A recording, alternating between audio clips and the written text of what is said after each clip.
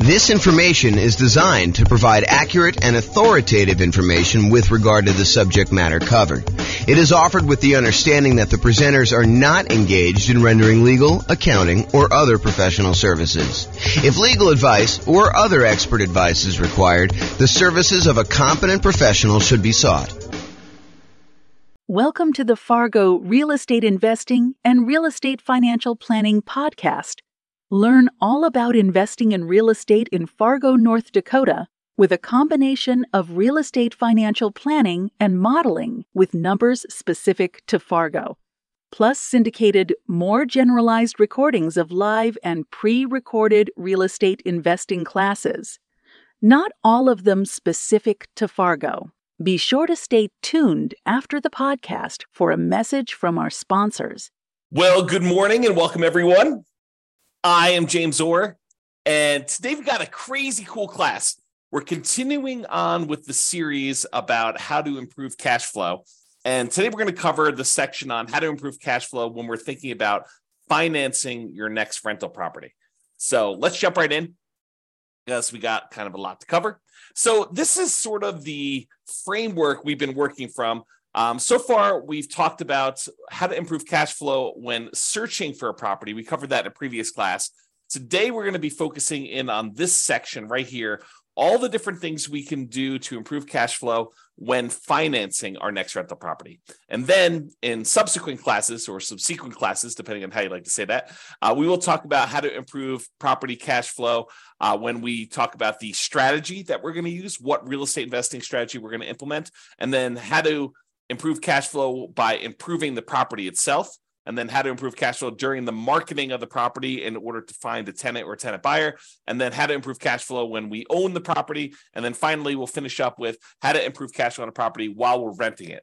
But today we're going to focus on how to improve rental property cash flow when we're financing. And there's quite a bit to cover, because this is probably the largest section. I don't know if I would say it is the largest improvement section, whether it will have the biggest impact. I think some of those biggest impact things are more around strategy and maybe even owning. The financing thing definitely has an impact, but I think some of the other ones like strategy and when you own the property and maybe a couple other ones are larger in size. And by larger in size, I mean you have a very high probability of being able to improve cash flow by the largest amount when you think about some other things. Now, financing, there are definitely a bunch of things we can do to improve cash flow. Some of them you will choose to do. Some of them you will choose not to do just because it doesn't make sense for your particular situation. But we will cover them all so that you have good comprehensive knowledge on all the different choices available, and then you can make a decision. All right, so what I've done, which I didn't do on the graphic, but I've done here, is I've broken it down into sort of subcategories for financing. So we'll talk about some sections where things you can do for financing before getting the loan, paying upfront instead of financing things over time, changing or improving the borrowers on the loan, your relationship with the lender and things you could do with that in order to improve cash flow, changing the amortization period, the terms of the loan, and then private mortgage insurance related stuff. And then things you could do with other properties, because, I'll get to it later, but things you could do with other properties to improve cash flow. And then non-traditional financing, we'll talk a little bit about some of those things as well. So let's jump right in, because I got a lot to cover and there's a lot of them to go over. So let's talk first about before getting the loan. And I've broken this down into four major ones. So number one is lender selection. Can I find another lender with better fees or rates? You guys do understand that each lender is a little bit different. They may charge you a little bit higher fees. They may have a little bit better customer service. They may be available after hours to take your call. They may have slightly better private mortgage insurance rates. They may charge you more in points. They may charge you a flat fee instead of a percentage fee. And that every lender's program is a little bit different.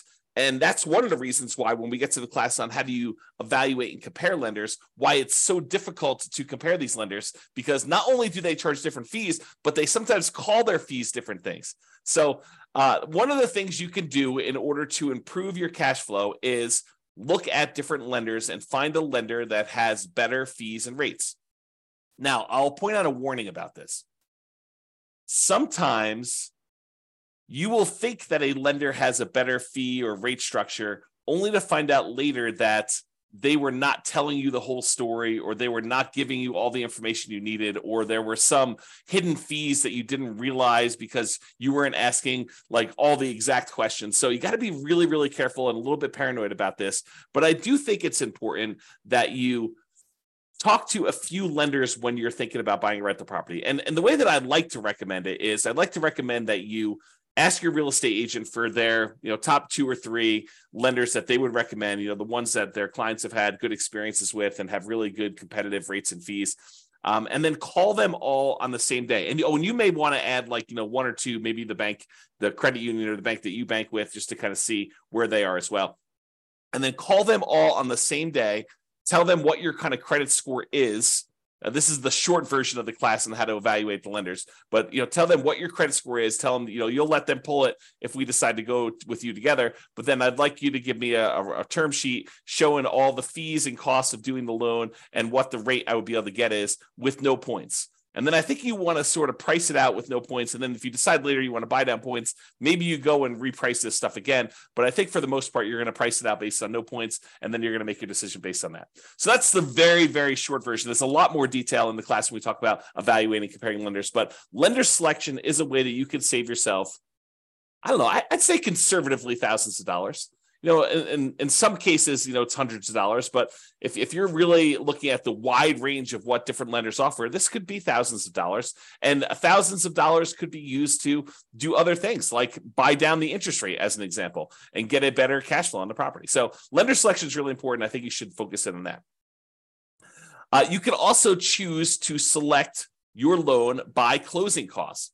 Can you pick a loan that's going to have lower closing costs, especially if you're financing in the closing costs, you're going to be adding those to the loan by looking at the different ones and saying, hey, look, if I go this strategy, then I will have slightly higher closing costs than if I go this strategy, and making a educated math-based decision about which one of these you should pick, because closing costs can vary depending on the loan. And some of it may be like upfront private mortgage insurance. Some of it may be the closing costs that particular lender may charge, or the program has specific closing costs that you need to pay, like certain fees, especially if you're doing like some type of down payment assistance program or something like that. Those can have additional closing costs associated with them, which you may or may not want to choose that particular loan program in order to get that particular program because it has these extra fees. So just be aware that closing costs can vary a little bit depending on which program you have, and compare those if you're going to consider multiple loans. The next thing about before getting your loan is whether you should lock or float your interest rate. I think we talked about this when we were talking about searching for property strategies when we were searching for property, but it applies when you're doing your financing as well. Should you decide to lock in your interest rate now, and will rates go up or will rates go down while you're waiting to actually close on your loan, or lock the rate finally in order to get the loan? And this could be a pretty significant difference. Rates have been on the move. I remember some clients about a year ago, because it's been about a year since we saw rates jump from, that 2-3% range to now up to almost 7%. I had some clients who were under contract on a property, and they thought that the rates had bumped up a little bit. And they thought, well, maybe they'll come back down. They did not come back down, and they ended up getting a pretty significant bump in their rate by choosing to wait to kind of let their rate float while they're waiting to actually close on their property. So definitely talk to your lender and your real estate agent about whether or not, what's going on in the market and whether they think it's a good idea to lock your rate in right now. And then you won't be exposed to any increases in interest rates while you're waiting to close, or if you should float your rate because they think that there's going to be a short-term movement. Now realize they cannot predict the future. As much as you'd like them to, your mortgage broker is not a fortune teller. They do not have a crystal ball. They can't tell you, I will guarantee you that rates are coming down, because no one really knows. Sometimes we think that things are going to happen, and then some world event happens that kind of derails the whole idea, or maybe they were just wrong about their prediction. But I could totally see a real estate agent or a lender telling you, oh yeah, we think rates are coming down. The Fed's going to, make an announcement on Tuesday. And between when they like make this prediction, and Tuesday comes along, a country attacks another country and it throws a whole bunch of chaos into the mix, and maybe the announcement they thought was coming does not come, and there's a lot of uncertainty in the marketplace, and that causes rates to go up. So we never really know what's going to happen, and so there's always some inherent risk, which is just part of life, and so you just need to deal with this and think about it. In some cases it's better to lock it, in some cases it's better to let it float. All right, and before getting the loan, here's another one related to financing. Can I offer less on my offer and still get it accepted to reduce my purchase price, which will ultimately lead to a lower monthly payment, which will lead to improved cash flow? So can I offer less on the property I'm buying to improve my purchase price? That's just something to think about. Talk to your real estate agent to see if that makes sense in your particular situation. In some markets, doesn't make sense. You're not going to get the offer accepted if you offer less. In some markets, you can offer less and still get your offer accepted. So it's definitely an expertise thing with your real estate agent in that market as to whether or not you could offer less and do it. And if you remember my general rule of thumb, for every $10,000 less that you offer, it works out to be approximately $50 per month in payment. Now, that varies with interest rate, and that's based on around 4 to 6% sort of interest rate. It's a little bit less, a little bit more, depending on what it is. But that's the general rule of thumb. For every $10,000 less that you finance, it's about $50 more if it's a higher interest rate, a little bit less if it's a lower interest rate. All right. So those are all the things you can do to improve cash flow before getting the loan. Now let's talk about paying upfront instead of financing. This is the group about things that you could pay for instead of financing them in. And related to that is seller concessions. Seller concessions are when the seller agrees to contribute some money to help you with your closing costs. And you get these by asking for them as part of the offer when you make an offer to buy a property. It's part of the negotiation for you to buy the property. So can I ask a seller to contribute seller concessions to help buy down my interest rate? Now realize for them, it's like giving you a discount on the property. So this may be competing with you offering less. In some cases, you may say, look, I'll offer you your full price, but I want $5,000 in seller concessions. And basically you're saying, I'm going to offer you $5,000 less for the property because $5,000 in seller concessions comes right off of what they would net when they sell you the property. So by asking for seller concessions, though, now you've gathered some money that you can then use in order to pay for some of your closing costs, or maybe buy down your interest rate or something like that, where now you don't need to finance if you were going to finance some of your closing costs in, or if you were going to have a slightly higher interest rate because you weren't going to use money to buy down the interest rate, then you could have a improved interest rate if you ask for seller concessions and you use those to buy down your rate. And we went over the example of this in the previous module on how to improve your cash flow while searching for properties. I give you an example of what the actual numbers were for a specific day on a specific price of property with a lender here that was local to me. And yours will vary a little bit, but realize that I gave you an example and I showed you how much it would cost to buy down your interest rate and how much that would improve the monthly payment on it. So realize seller concessions can be a pretty big one if you're willing to ask for a seller to give those to you and they're willing to do the discount in order to do that. In some cases, in a hotter market especially, in some cases, we might be willing to pay above what the seller is asking in order to get them to include seller concessions so that you can finance in the improvements you're doing. So as one example, some of my clients in the past have bought new construction properties where, let's say the property was a $400,000 property. They might go to the builder and say, look, builder, I will agree to pay you $405,000, but I want you to contribute $5,000 to my closing costs. Why would they do that?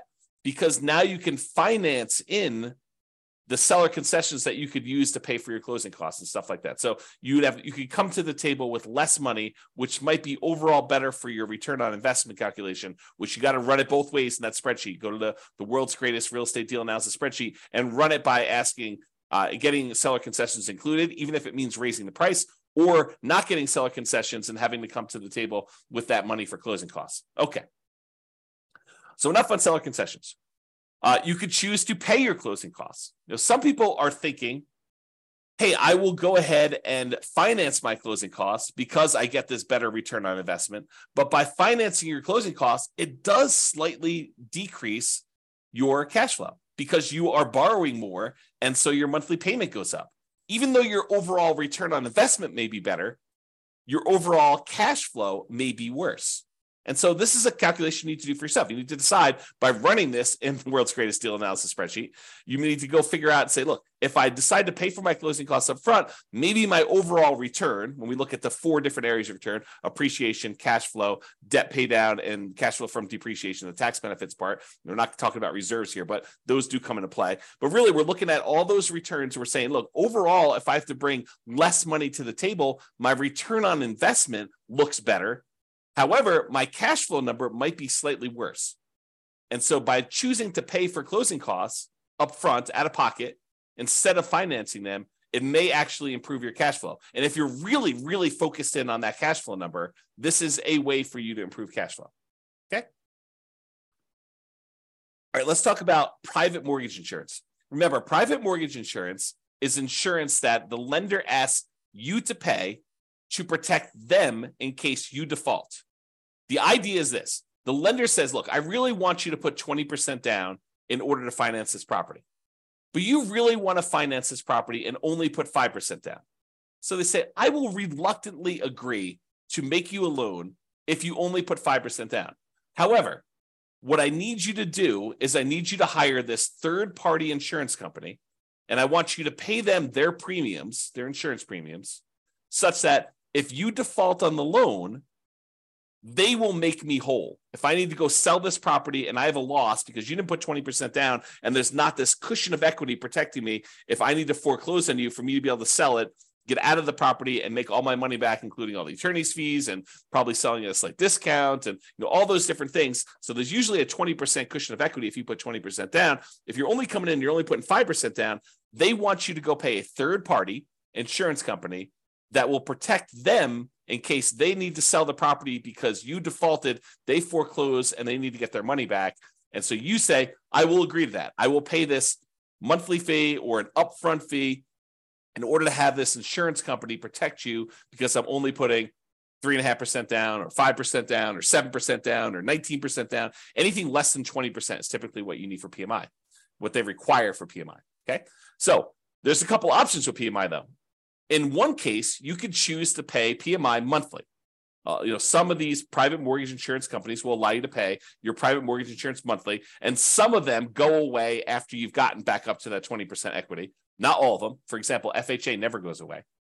But some of them will go away. They'll say, okay, we can now remove PMI once you've gotten to the point where you've got 20% of equity, when you get to 80% loan to value.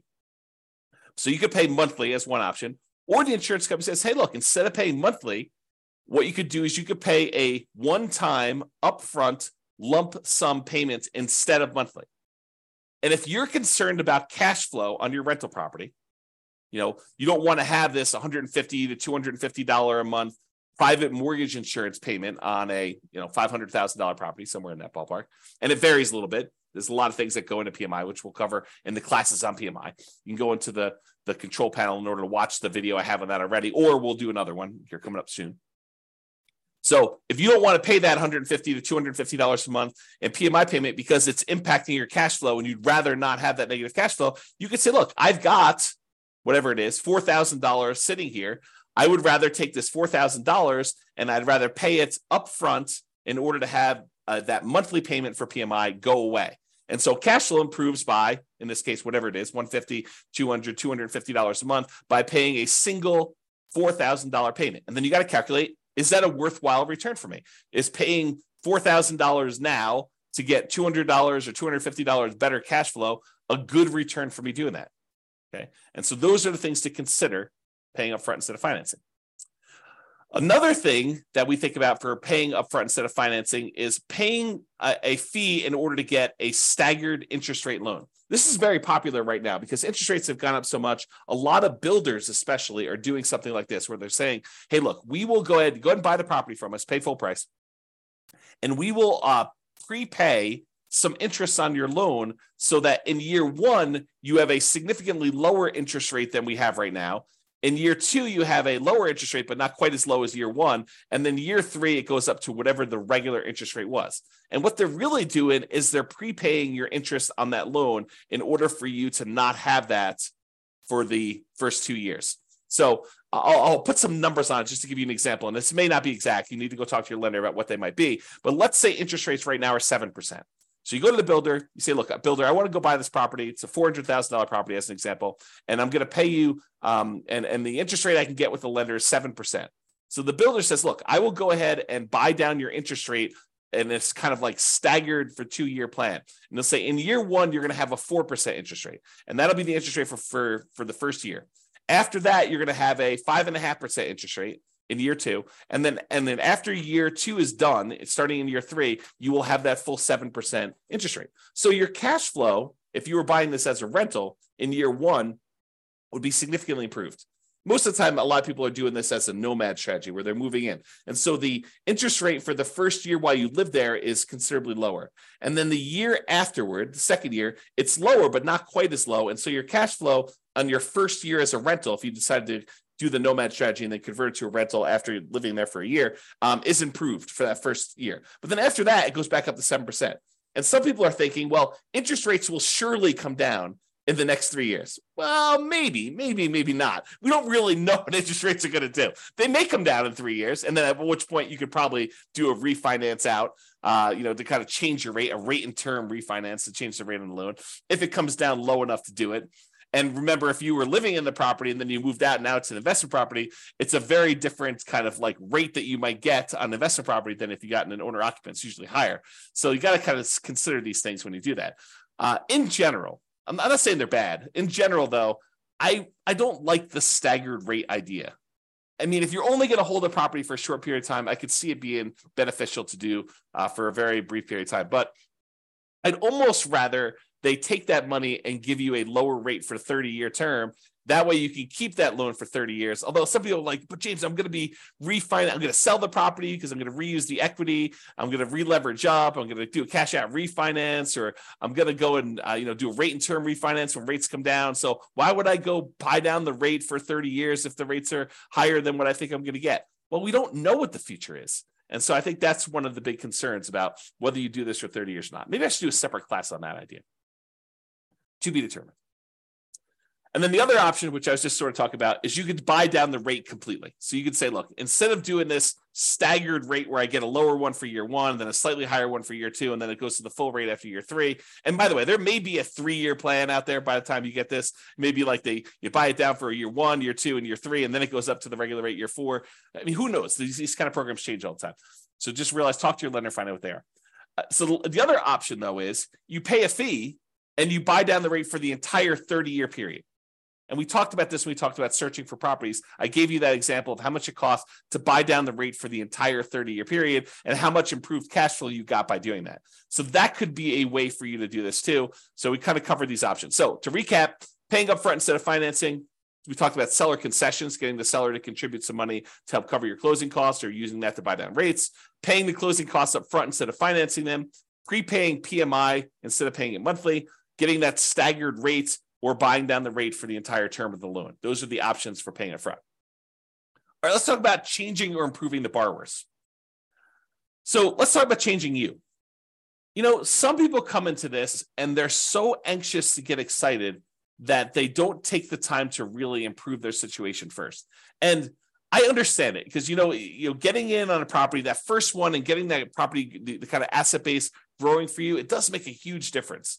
But so does improving your credit score. So if you're coming into this and, you weren't super concerned about your credit score before this, and you kind of let it do whatever it needed to do, and maybe you were late on some stuff, and maybe you had some, serious setbacks that caused you to be late, like medical bills that you couldn't afford or whatever it was, like taking the time to improve your credit score can have a very significant impact on the interest rate you get and on the private mortgage insurance rate you get if you're getting PMI. So it is worthwhile for you to take the time and improve your credit score. And a lot of the things about your credit score are counterintuitive, meaning you might think, oh, I'll just close down this credit card because I'm not using it and that will improve my credit score. Maybe not. And so there's a lot of subtlety and nuance to it. And you should probably talk to an expert, find out if your lender is an expert at improving your credit score, or if not, maybe ask them if they have a recommendation for someone who can help you do your credit score and improve it. And I'm not talking about doing the sketchier stuff to improve your credit score. I'm talking about legit things like making sure you're paying on time, making sure you have your ratios in the right spots, making sure you have the right mix of credit if you're doing it that way. the legit ways to improve your credit score, not like, not paying on anything and then negotiating paying off all your stuff. Like, I'm not talking about doing that, like the scorched earth version of that. That's not what I'm referring to. So improving your credit score could actually improve what you're able to get on your interest rate for your loan, and also what you're able to get for your PMI, which both of those can significantly improve cash flow on a property. So it is worth focusing on credit score. Now, if you have a relatively weak credit score, you may want to consider talking to a friend or family member, which I'm not even going to go into the details of this because it takes a certain type of love and trust for another person to come in and co-sign, be member of a loan in order for you to buy a property. But if you can get your friend or family member to agree to this, good for you. And that could possibly improve your interest rate, get you better interest rate on the loan. If they have better credit than you and they're a better borrower, and in a lot of cases, getting your rate on PMI, if you have more than one borrower on the loan, it does lower your rate. That's one of the calculation parts of a PMI. So adding another friend or family member to your loan when it makes sense, and it legitimately makes sense, talk to your lender about this. That could actually improve your overall cash flow. It could improve your credit score. It could improve your PMI rate, and so it could improve cash flow on that. Now, on the other end of that spectrum, let's say you and your significant other are about to buy a house, and I'll be nice. You have awesome credit. Your significant other has not been the most responsible with money, and they've had credit challenges in the past, and they are really hurting your interest rate, and they are really hurting your private mortgage insurance rate that you're getting on the property. And you could qualify for the loan otherwise. You've got the good job, and you're the one that you've been responsible with your money, and you can qualify. You can get the good rate there. So you might want to consider, even though you love your significant other, you may want to consider getting the loan without them on it, so that your overall cash flow and your private mortgage insurance, or your overall cash flow, but your loan interest rate and your PMI rate are better, and you therefore have cash flow. You do not need to voluntarily take a worse cash flow position for love. You could be practical about this. Maybe talk to an attorney even about adding them on as soon as you close on the property, deeding them onto the property. Talk to your attorney about whether this is legal and how to do it correctly in your state. But you could maybe go get the loan yourself, buy the property yourself solo, and then add in your significant other for the sake of love after you close on the property. That way you get the benefit of the better cash flow, the better PMI rate, and they also then own the property with you if you're doing that. And as an aside, some married couples will go ahead and buy properties independently. They'll have one buy a property, then the next one will buy the property, then the next one will buy a property, and they keep alternating back and forth, because when you're doing non-owner occupant financing, you are limited in the number of loan spots you can get with 30-year fixed rate financing. And so a lot of them will try to go ahead and do 10 independently, just all in their name, and their spouse will do 10 solo in just their name. But definitely talk to your lender about if this is your plan, because I've heard that some lenders don't like it if you're filing joint tax returns. They will sort of count them all together. But if you're doing independent tax returns, then they may say, hey, look, you've got your own tax return. You could do 10. You're doing your own tax return. You could do 10. And so do some loan planning with the help of a good lender in order to do this, which reminds me, we talked before about choosing a lender based on their kind of rates and fees and stuff, and realize I personally would be willing to pay a small premium, not a crazy large premium, but a small premium, not necessarily choose the cheapest lender if this lender is providing additional value, like this idea of loan planning and improving my credit and things like that. That's worth something. And so paying a small premium in order to do that makes sense to me. Okay. Now I've gone off on that tangent. So removing a borrower could actually help you get a better interest rate, get better PMI. And so you may want to consider, for the sake of love, for the sake of love, leave them off the loan and then put them back on, so that you guys get overall improve your situation and your kind of cash flow on the property. And then using a similar idea to adding the borrower, you could partner with somebody who is a loan partner who could just get better loan terms. So the idea is maybe you form an LLC, And in the LLC, you are providing either the deal and some of the capital or the deal and all the capital. And you're bringing in a third party who is a super strong qualified borrower. And they are becoming one of the partners in the LLC, one of the owners in the LLC. And they're the ones getting and signing for the loan. And that could be a better way for you to do it than if you were to go do this solo, get the loan, or if you guys were both to go buy it and, kind of like both of you on title solo, so go talk to your attorney about structuring this and how it would work, and talk to your lender about how this would work with having a loan partner and whether that gets you better loan terms. Okay, so we talked about that. Now let's talk about your relationship with the lender. And I will tell you, of all of the strategies we have here, these are probably the ones I've seen the least, actually get seen implemented the least, and probably the ones that have the least impact. But they do sometimes come up, so I wanted to mention them to be comprehensive. So here are two different things that discuss your relationship with the lender. Number one, some lenders will allow you to get a small discount on your interest rate if you set up automatic payments. And it's usually on an account that they have in their bank. So you go to your local credit union, and your local credit union may have some program. They don't all have this, but this is why I said that this is one of the ones I've seen the least. But some credit unions may say to you, hey, our rate is 7%. However, if you actually set up auto pay on the checking account you have with us, then your rate becomes 6.875 for the life of the loan.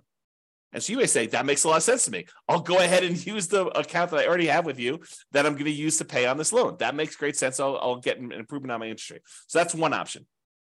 Some credit unions or banks or whatever it is may say to you, hey, look, if you have a investment account with us, you may get a slightly better interest rate if you have a savings account, a checking account, and your investments all with us and your mortgage. We might give you a small interest rate benefit by being a ideal customer that has a much larger relationship with you. Or they may actually say, hey, look, if you have more than X number of dollars on deposit with us, whatever that is, $25,000, $100,000, $500,000, then we will give you our preferred lending criteria, tier, whatever it is, in order to do that. You tend to see more of those with commercial loans, although maybe you see it with residential loans. Again, I don't see this very often, but I've definitely heard about people getting these benefits. I had one client at closing told me about their lender was giving them some type of preferred rate for doing some of this stuff. So check with your lender, see if that's appropriate for you. All right, change the amortization. Amortization has to do with the period of time over which your loan pays off.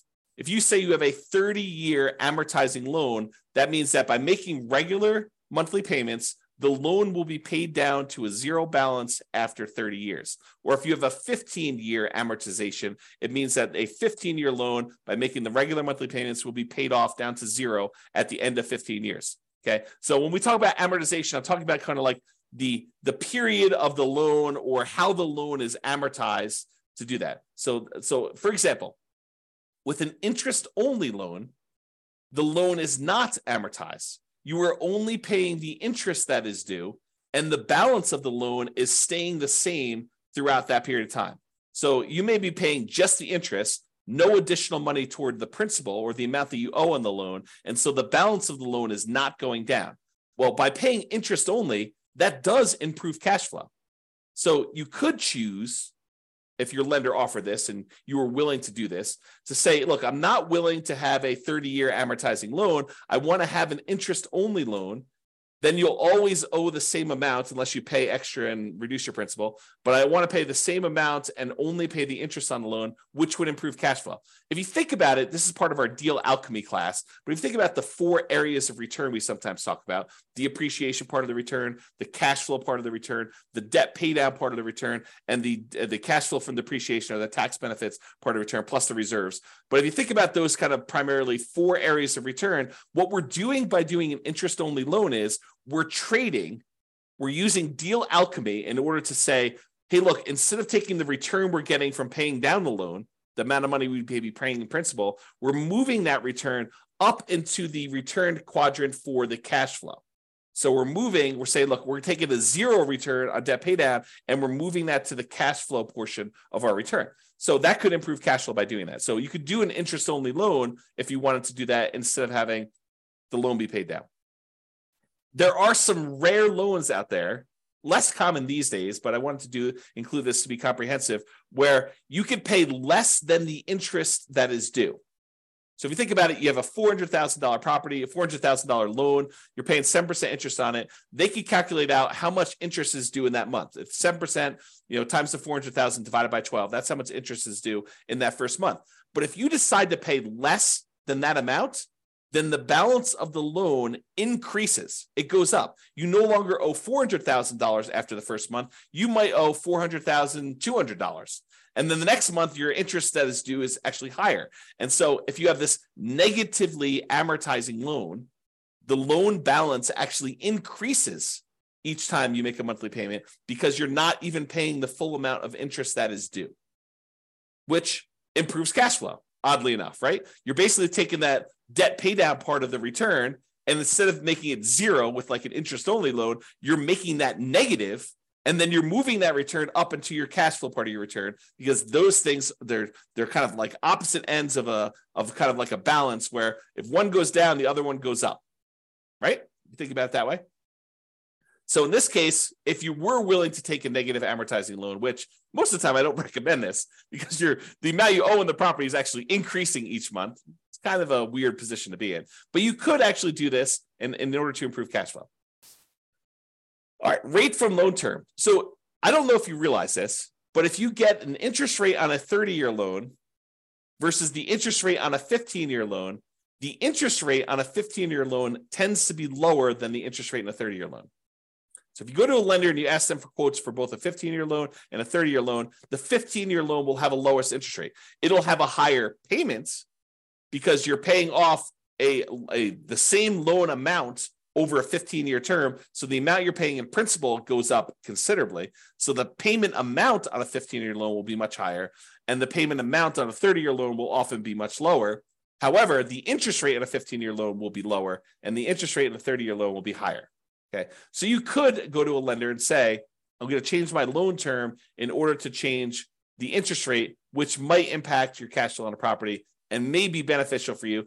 It's not going to be beneficial from a pure cash flow perspective, probably change from a 30-year to a 15-year loan, but it might actually improve your overall return on investment numbers.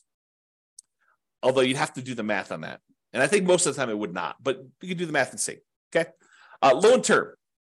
So this is part of changing the amortization. Can I change the loan term? For example, instead of getting a 30-year loan, you could try to get ready for this?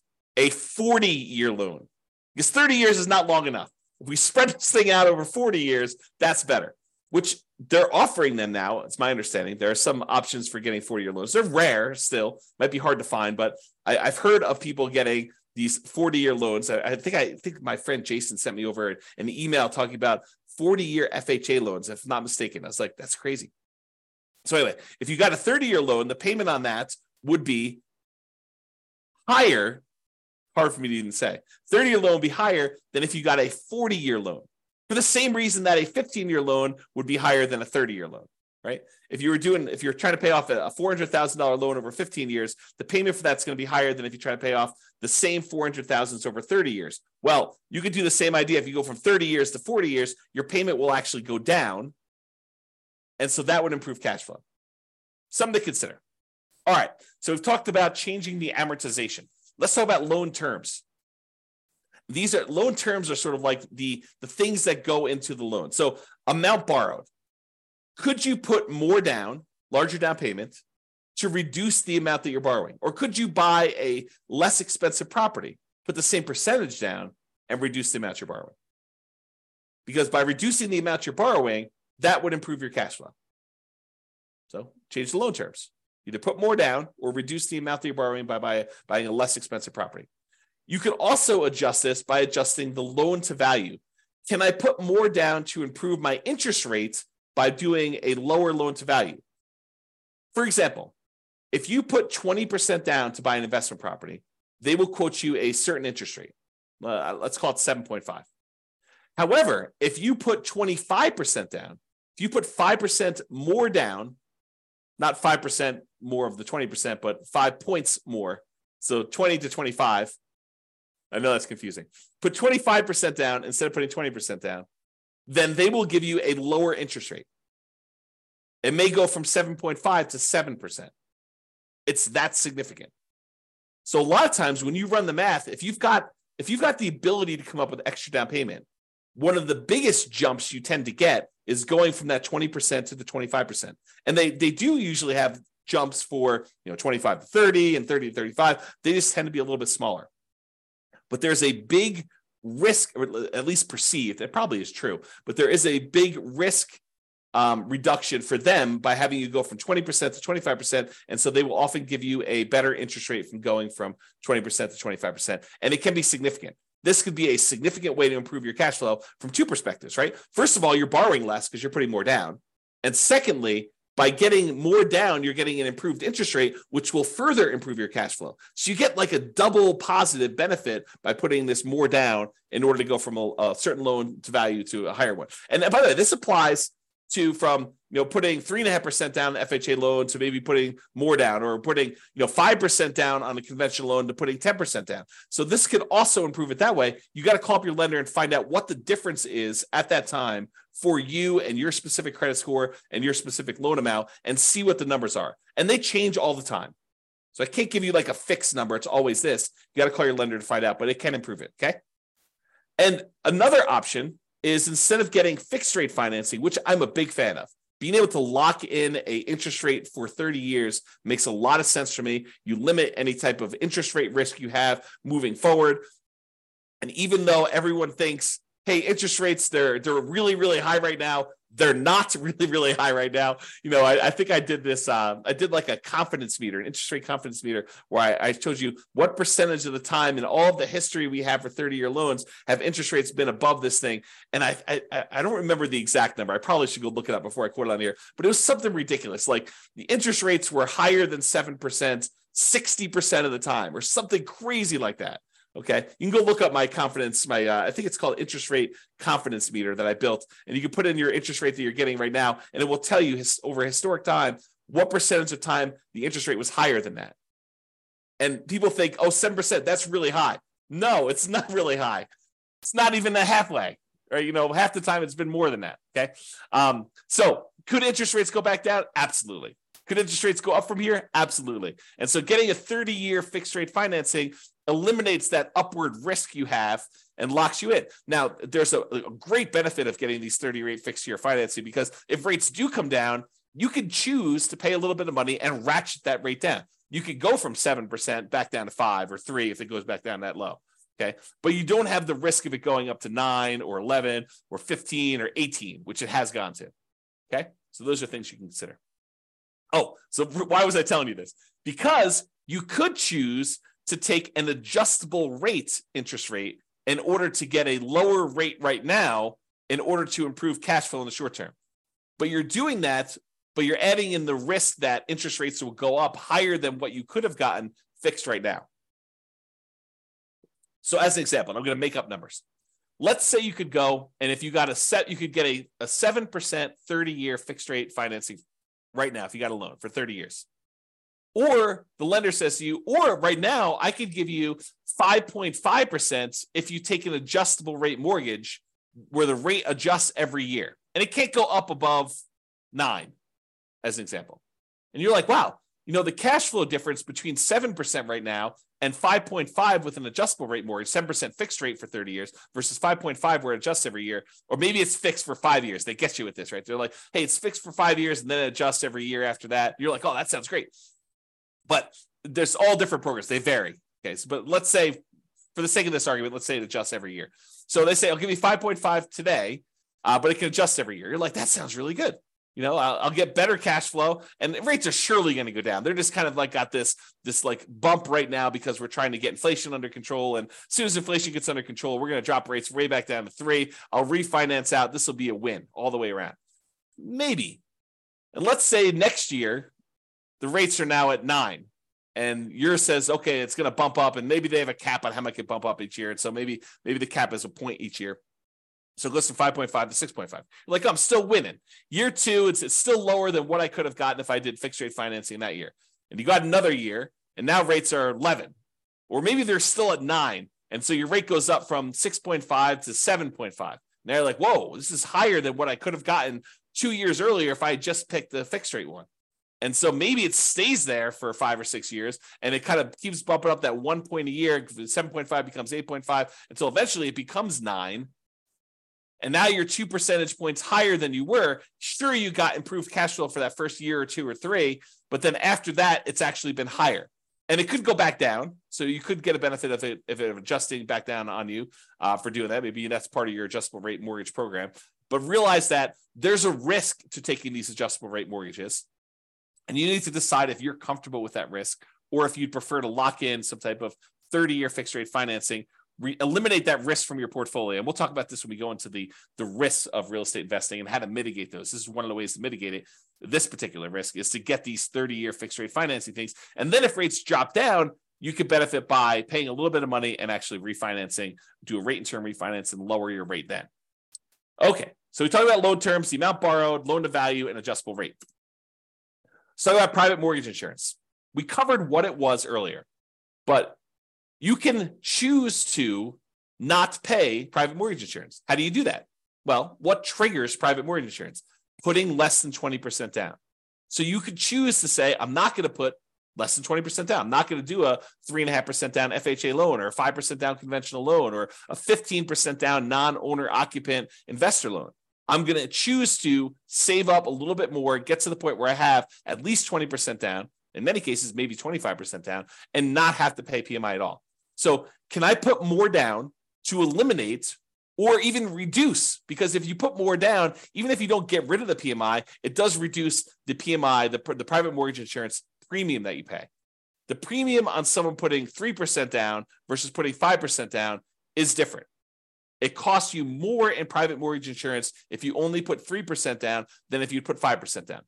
Why? Because there's more risk to the insurance company in case you default. It's as simple as it is, okay? Or if you aren't willing to put more down to get rid of this, you could choose a loan program that does not have monthly PMI. As an example, if you have VA eligibility, the ability to get a VA loan, you served in the military, there's some other eligibility requirements, but that's the primary one.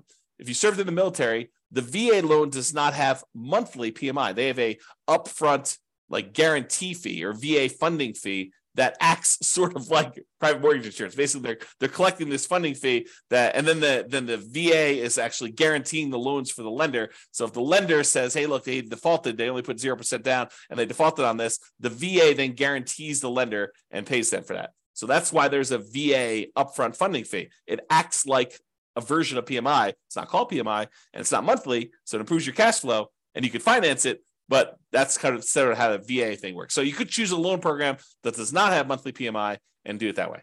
All right, so that's the eliminate PMI option. We talked about this before. You could prepay PMI. You could choose to pay for PMI in one upfront lump sum payment instead of monthly, and that would improve your cash flow. You pay $4,000 instead of $200 a month.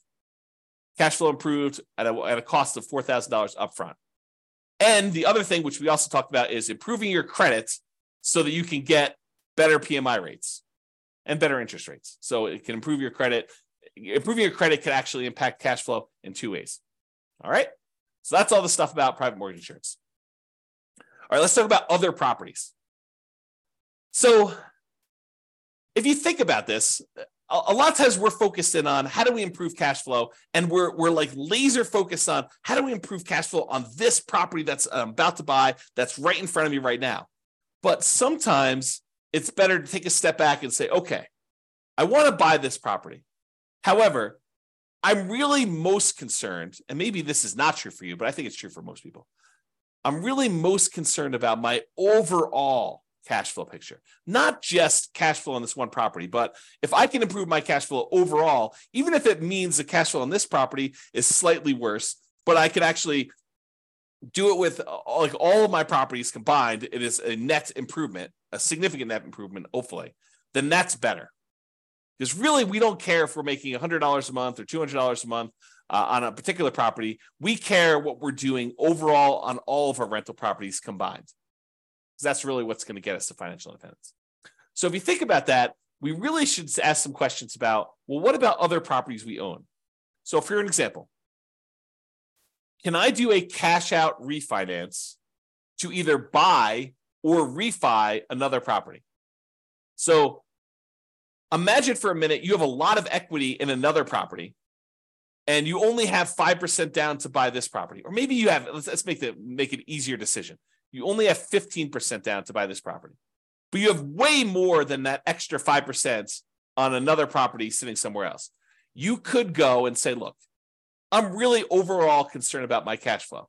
And while this one property that's got a lot of equity is cash flowing great, it might be better for me to go put a home equity line of credit or do a cash out refinance or do something on this other property that I've got a ton of equity in to get the extra 5% or maybe an extra 10% down payment. So I can get from where I was at 15% to all the way to 25% so that the cash flow on the property I'm about to buy is way improved.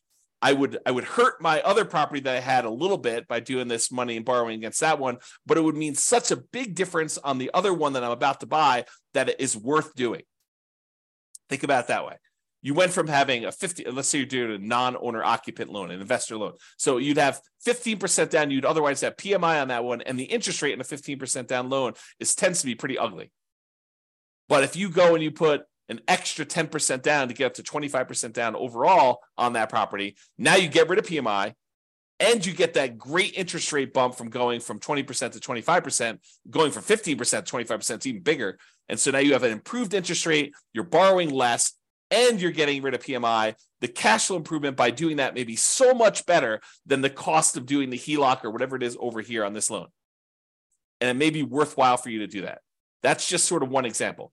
There may be another example where you literally have a free and clear property, you don't have a mortgage on it at all, and it may be better, easier, mathematically better improved cash flow wise to do a cash out refinance on that one, take some or all of that money, and then use that to buy the next property in order to make that one better. Or maybe even to do a refi on that property. In some cases, you may choose to take money from another property that you have, maybe a free and clear one, and get down below 75% loan to value so that you could do a better rate and term refi on that one. And you're kind of moving equity around in order to improve your cash flow position. Just things to think about, okay? And I think I covered this next one with my first example, cash out refi for a larger down payment. So we talked about borrowing money from another property where you took money out of that in order to get from 15% down all the way up to 25% down. And so it may make sense from an overall perspective to do it that way. And then the other thing to be aware of is there are limitations once you get to a certain portfolio size on your ability to do cash out and rate and term refinances. For example, and this changes all the time, so go check with your lender about what the current rules are. But for example, my understanding is that right now, and I've not done this recently, so you don't want to check with your lender, make sure that even what I'm saying is appropriate for this instant in time. But right now, my understanding is that if you have 10 loans on 10 properties, you cannot do a rate and term refi on any of your investment properties. You need to have less than 10 in order to do that. So before you go buy your 10th property, or before you get yourself in a situation where you're going to limit what you can do, look at your whole portfolio and see if there are changes you should do before you buy your next property. So should you do a rate and term refinance or a cash out refinance on a property before you buy your next property, where it makes sense to do that because now you have less properties? We sometimes see this, although I'm not sure it exists anymore, but sometimes we see this when you get over 4 loans. The rates when you have less than 4 loans is one thing. The rates when you get over 4 loans might be something different. So check with your lender about rules that might apply to you and ask them the questions like, okay, so I'm thinking about doing a rate and term refi in the future. Is this going to affect me doing that? And these things can change. So they may not tell you something that applies a year or 2 or 3 down the road because there may be a change of policy, but using the rules right now, are there limitations on that? Okay. And then I have a note here, not just improving cash flow on the property you're buying, but on other properties before you can't easily fix it later. So we may not be talking about the property you're buying. We may be talking about your whole portfolio and fixing anything that could potentially, you don't want to paint yourself into a corner by buying this property now and not taking care of the other stuff ahead of time. That's what we're talking about. All right. Second to last slide, non-traditional financing. If you have cash, you could just pay cash for this property and avoid financing altogether. Someone says to me, hey, James, so interest rates are at 7%. I don't want to pay the 7% because, the interest rates are really ugly and the cash flow gets really ugly. What can I do? And I tell them, you could avoid the interest rates altogether by paying cash. And they're like, oh, no, James, that would take forever. I only have, 5% saved up. I would need to save up for whatever it is. And that would take forever to do that. And, I don't want to do that. Then I'd be way far behind. Well, having done modeling on saving up until you have enough to buy free and clear properties and how long that takes to be financially independent, doing that strategy where you buy rental properties free and clear using the same savings rate you'd have if you were buying rentals much faster. Doing the 5% down or 20% down or 25% down. So I can compare the time it takes you to be completely financially independent, saving 5% down, buying owner-occupied properties, moving in, living there for a year, converting those to a nomad when you save up another 5%, to 20% down where you buy non-owner-occupied properties, to doing 25% where you buy non-owner-occupied properties, to saving up and buying properties free and clear. The extra time it takes to buy the properties free and clear is nowhere near how much extra they think it is.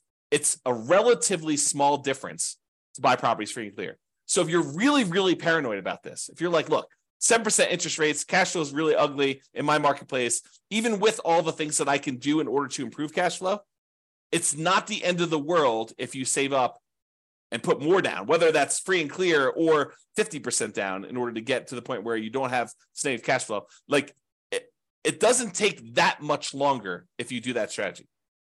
It's more discipline, and you got to do some stuff with the money in the meantime. But think about it this. Well, I'm not going to go into this. There's a whole class coming on this idea of speed versus the speed of 5% down or 20% down, 25% down versus buying properties free and clear, and probably another class eventually on 50% down. I just haven't run the numbers on putting half down, which I just need to do. Right, so it's not hard. I just need to take the time to do it. All right, so you could pay cash, which would significantly improve your cash flow, which is one of the reasons why it's not that much longer. Because when you buy a property all cash, it makes up a huge amount of ground to you having the amount coming in that you need in order to be financially independent. When you buy a property that you put a little bit down and you only have a small amount of cash flow, well, that doesn't contribute that much to you being financially independent. But when you buy a property free and clear and you have all of the cash flow, minus your kind of taxes and insurance and maintenance and vacancy, but you don't have a mortgage payment, which is usually a pretty large chunk of that, and your cash flow is very, very large, you don't need very many free and clear properties to get to the point where you're financially independent.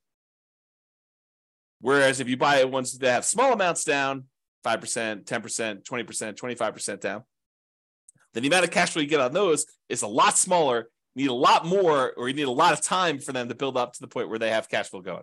So math is really interesting. All right, I've gone off on a tangent long enough on that one. So you could pay cash. And would it be better to do that as a consideration for you? You could choose to seek out private financing.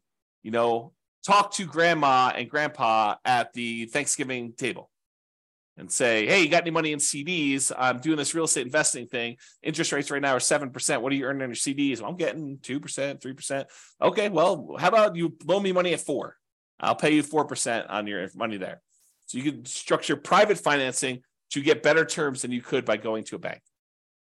Or all the creative financing things like owner financing, where you negotiate with the seller to get like purely bespoke financing terms, where it doesn't matter what the market's doing. You and the seller come to terms over what interest rate they're going to charge you, whether that's 11% a premium or 3% a big discount or 0% in some cases, right? Depending on how you structure it. So you could do owner financing like that. You could do subject to or wrap financing. Subject to is where you buy a property and you leave the existing loan in place. You're buying the property subject to the existing financing.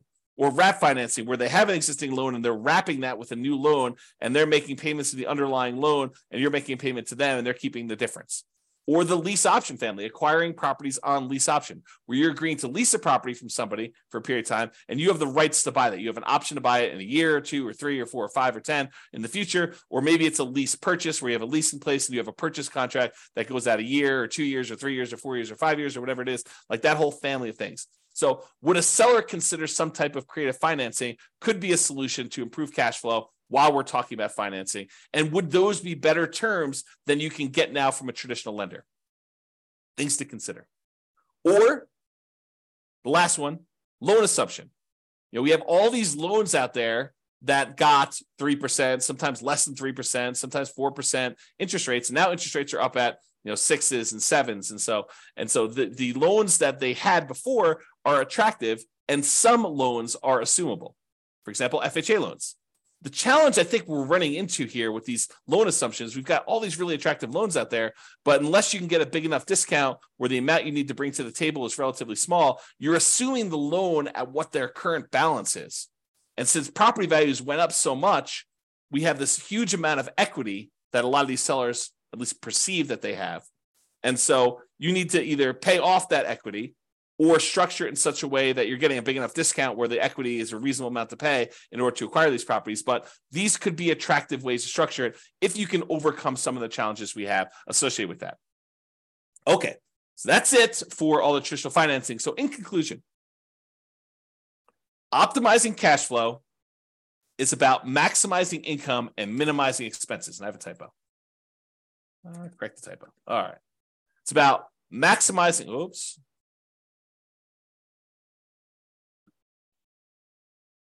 right. It's about maximizing income and minimizing expenses.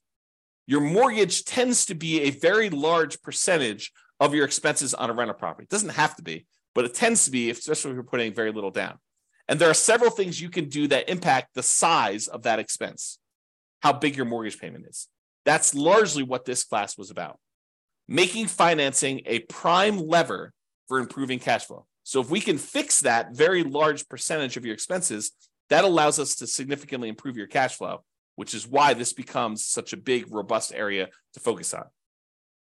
It is better, in my opinion, to take time to more holistically look at and improve on all the various aspects and stages of what improves cash flow. And so this one was one that had a lot of different options, a lot of different ways to improve it.